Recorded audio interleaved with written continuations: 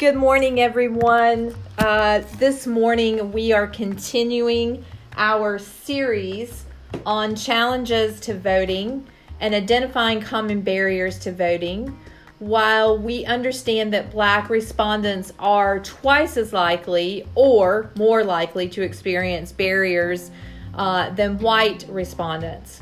Our numbers suggest that policies such as voter ID requirements and automatic voter purges have strong racial and ethical biases, but also that there are more subtle barriers for people of color that compound the effects of voter laws.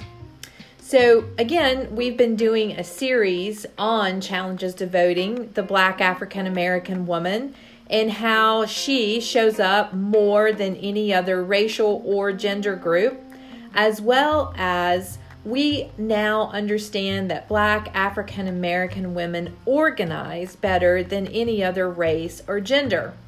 So this morning we are going to be talking with Miss Barbara Robinson, who is 72 years old. Barbara hails to us originally from New Jersey, but has since then lived in North Carolina for a number of years. Good morning, Miss Barbara.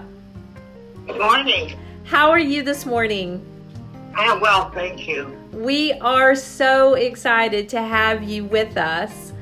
So we really appreciate your time, and we'll try not to take up too much of your time. Well, I hope I'll be able to help you. I know you will. So one of my first questions is about 9% of Black African Americans indicate that in the last election, they or someone in their household were told that they lacked proper identification to vote. Has that ever happened to you, or can you think of a time throughout your life where that happened to a member of your family or someone you were close to? No, not that I'm aware of. Okay, great. And tell me about the first time you were able to register and vote, Miss Barbara. Well, I was 18 years old, 1966, I believe that was. And my brother insisted that I vote.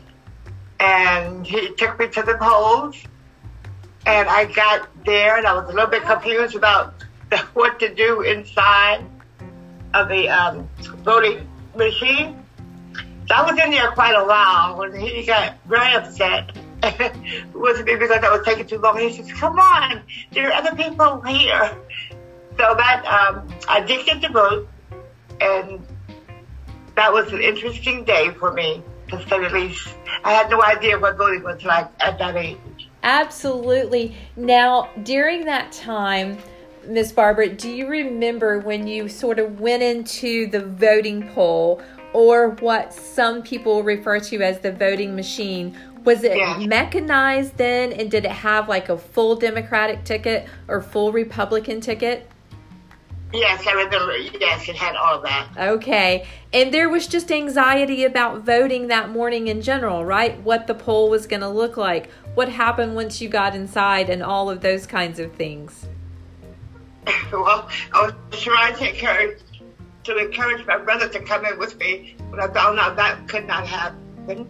Yeah. And it was just very awkward because I didn't know what lever to pull and what lever not to touch. But I remember it being laid out with the candidates. Very interesting. And so your brother was concerned about time.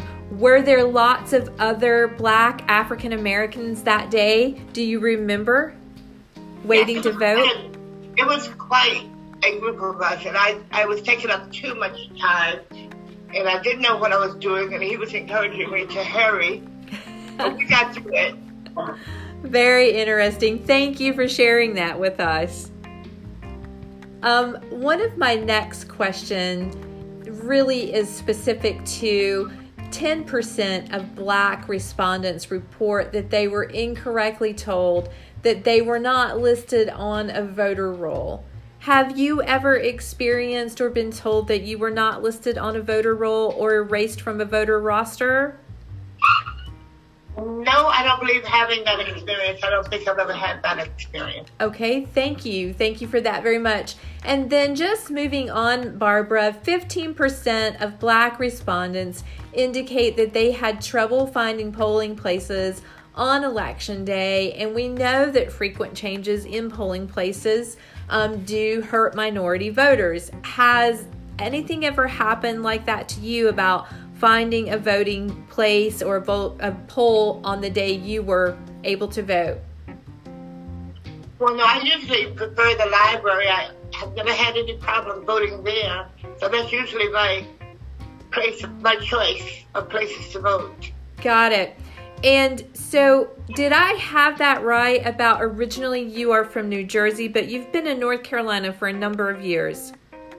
Yes. Okay.